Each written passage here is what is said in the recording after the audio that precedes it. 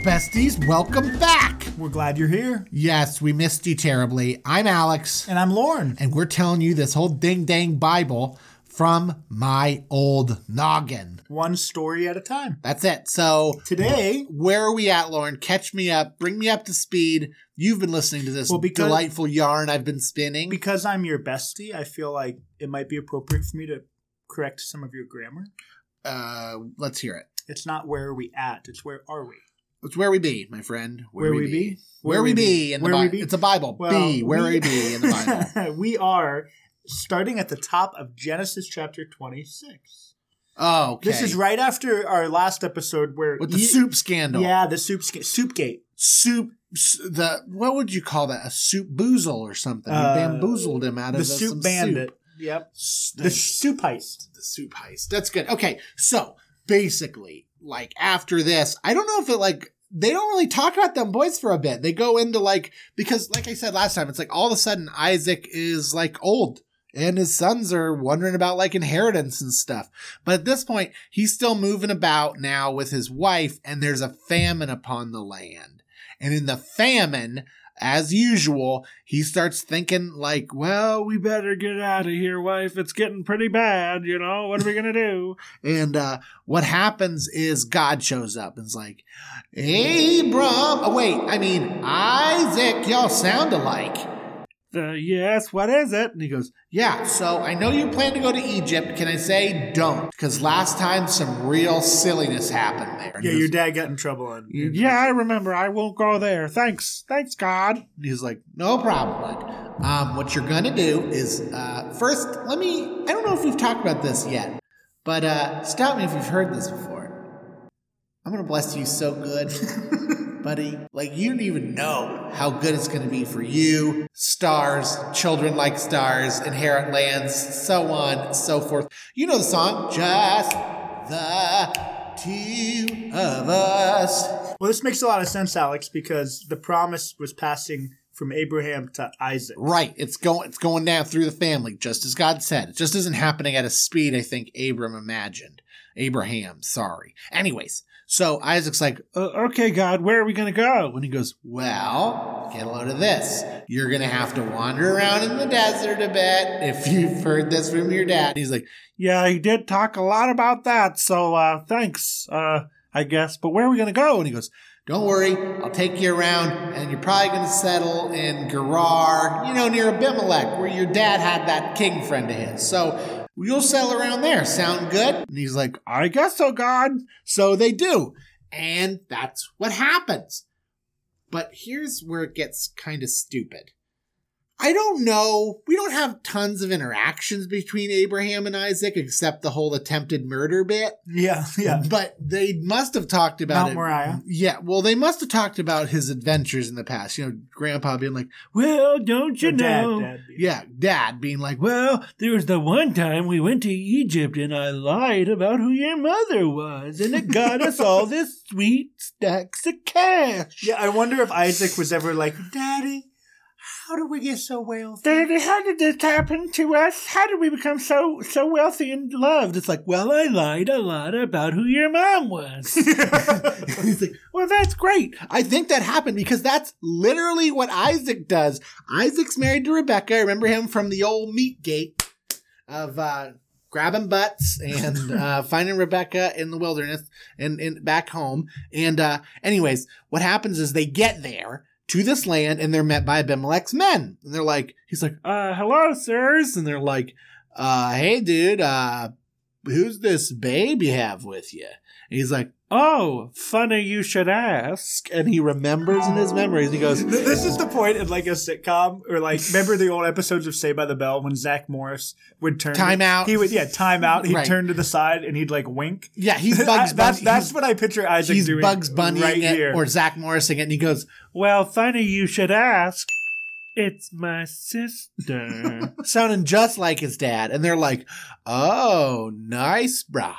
So they brought him in and he got to live there and everything was peachy, I guess. Things were going fine. And he didn't get his head cut off because you know what he was told by Abraham, Don't ever say you have a beautiful wife, 'cause they'll lop your dome off and steal your wife and marry her as a courtesy. And you remember him, Isaac, sitting on his lap going, That's right, Dad. We can never allow that to happen. I'll always call my wife my sister whenever I'm among strangers. and that's what happens until one day Abimelech is like just doing king stuff, which I imagine is standing on top of like your tower, just being like, look at all my stuff. Either that or tweeting. Yeah, or tweeting. That happens too. Apparently, when you're in charge, you got a lot of time on the potty to just play on your phone. At 2 a.m. to tweet. Just play on your phone. So anyways, sorry guys, we don't mean to get this political, but it's very funny. Or it's terrifying, sad. Anyways, so he's looking over his king, he's like, look at my kingdom. And then he sees down there, he sees amongst his people, there's Isaac. And there's his good sister Becca. And he's like, oh, look at those delightful brother. What on earth am I looking at? Because they're behaving in a way that, in the Bible it says she's laughing. But my guess is she's laughing from like, you know, that schoolyard play of like children chasing each other around. Essentially, we call it grab ass. Essentially, is what's happening here. I'm sorry for the language, but they're behaving. They're showing a lot of PDA, and it's giving Becca all the giggles. Rebecca's just cracking up as this is going on. And if you're thinking, what is Alex talking about? I don't think I'm far off, because why else would he assume this? So here's chapter 26 of Genesis, verse 8. When he had been there a long time, Abimelech, king of the Philistines, looked out of a window and saw Isaac laughing with Rebekah, his wife. Right. And that was enough for him to say, basically, there is no flippin' way that dude is doing that to his sister. That's not you don't play grab ass with your sister. So I don't know if this deserves like a new rating because I said that, but I'm just saying they're playing this game that's clearly flirtatious. And he comes down and basically is like, oh, hello there, Isaac. And he's like, yeah, hey dude, what's up? And it's like, nice sister you have over there. And he's like, oh no, here it comes. He's going to marry my sister, just like it happened to Mom. And he goes, tell me, why were you chasing each other around and giggling like a school couple? And he's like, busted. Sorry, dude. Turns out I might have fibbed about that. And he's like, here's the thing, guy. I heard rumors about your dad and about the stuff he did down in Egypt land. And I'm just going to say, why would you do that? You do realize what could have happened, right? Like, what if someone married off your sister? You would have done that. You would have just allowed this to happen. He's like, you know, I didn't think that far in advance. My dad didn't seem to worry and it served him pretty good. And he's like, okay, well, let's say I'm going to put out the word that people shouldn't consider you a sister, but actually that you're a liar. And I don't know. Does he get money out of it this time? Well, this is what it says. Abimelech is upset. He says in verse 10, what is this you have done to us? One of the people might easily have lain with your wife, and you would have brought guilt upon us. So Abimelech warned all the people, saying, that's what I said, Lorne. Whoever touches this man or his wife shall surely be put to death. Oh, okay. And but here's verse 12. And Isaac sowed in that land and reaped in the same year 100-fold. So basically, after someone in the line of Abraham lies to their community about their betrothed, they almost always end up getting lots of good things. It's almost like God's watch is like, wow, there it is again, that old chestnut. Well, you know the story. Here's 100-fold of what you sowed. And He does great, even after he just lied terribly. This is what I don't understand. I really don't, because it says the Lord blessed him, and the man became rich and gained more and more until he became very wealthy. That sounds just like Abraham. It does. It's the same story. dang story, including just the two of us and lying. Rocks breed pebbles. This is it. Okay, well, anyways, let's get more to the meaty stuff, because after this, it's just a bunch of land disputes about wells and all this stuff. Lauren, I just can't care. And you don't seem to care. You're slurping through a cup here. You know we're recording, right? Yes, we got it. He's drinking. What'd you get today? 4 for 4 from Wendy's? This episode's sponsored by Wendy's. Thank you, Wendy's. Yeah. I got a 4 for 4. Yeah. But hey, the rest of Genesis chapter 26 is just about Isaac moving on from there. he encamps Oh, in the valley. doesn't Abimelech get like sick of him being around because He he's does. so prosperous? Well, he's increasing in wealth, and Abimelech's just like, can't can you take it." get lost? Like you're rubbing our nose in how good you are at farming. Because also deep down he wonders, like, is it true that this dude is really like walking with God? Does a God walk with this man exclusively? So he's like, how about you just jog on? Because inevitably you're going to lie about who you're married to, and someone's going to sleep with your wife, and then we're going to have a great famine again. So please jog on. So he does. And he has a hard time because like people let him stay in lands that they think stink. And then inevitably, because like every descendant of Abraham falls into the garbage and comes out smelling like roses, he lands in like a place nobody wants to live in and has like a well, like an unbelievable well. And then he starts a land dispute and it gets boring anyways. I'm not as interested in that. Yeah. I think the next part is we get back to those battling boys. So with the brothers, which is where we're at now, the brothers are still about their stuff. I mean, the truth is Esau's given away his birthright. He doesn't know it, but I don't know if anybody honor the soup swap that just happened here. But what happens is they're out and about doing their thing, and Isaac's getting old. He's starting to get a little bit like his dad did, and he calls in his oldest boy, his standards bearer, Esau, Brock Hardbody, and he says, "Come in here, son. I gotta share you something with you. I'm so old, and you know how I like all those great things you go hunting for. Would you mind going out and getting me something to eat? Take your stuff, your hunting gear. I want you to come back, and I want you to make me that with that juniper salt venison. Oh my gosh, I would love to have some of that. Maybe take some dates, put those in the grinder as well. Maybe you can reduce those from." He's like, "Yeah, Dad, I got it. I'll cook it like the cooks it." He's like, "No. Don't talk about your brother that way." He's like, "No, I got it. You want meat? I'll get you meat. Good. Yeah, I got it. You like the way I cook, Dad." He's like, "Yeah, go do that, please. That sounds like a great idea for your old dad. And you go sort that out, and maybe I got a surprise for you when you get back." It's the blessing. It's blessing time because he's getting old. So he slips out at the tent. He's like, "Mother, nerdy brother, I'm going to go find some meat for Dad, and I'm pretty sure things are going to change around here real quick after I receive my blessing. I'll see you later." And he does. He grabs his stuff. He gets lost. Rebecca is like, she has a hard time with how Brock Hardbody talks about the little guy, Jacob. Like, it's not fair. Hey, Jacob's a mama's boy.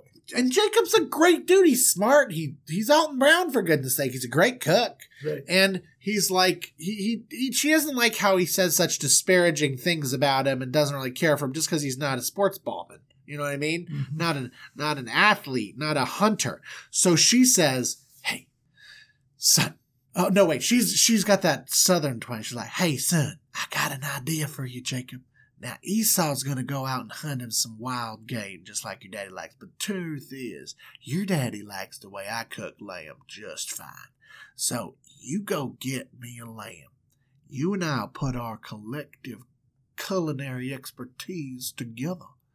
And we're going to cook up a meal so good, he not going to know what hit him." Alton Brown meets Paula Deen. Oh my goodness. This is worlds collide. So they get that thing together and they start making, and they're getting like cacao nibs on a roasting sheet. They're like really crushing it up. That juniper salt he said he likes, they're working on that. Then they get a few fillets of this delicious lamb, right? And they're going to rub in the salt onto that. They're going to put some rosemary and garlic and thyme, smash that up in the pan while they roast that bad boy. And he's like, "Mother, I have to agree. I am so grateful for all the culinary expertise you've shared with me. And I think this is a meal fit for any king. Abimelech himself would be floored by this delicious meal." And she goes, "That's right, Shug. So what we're going to do is get you to bring that in there. And let's put...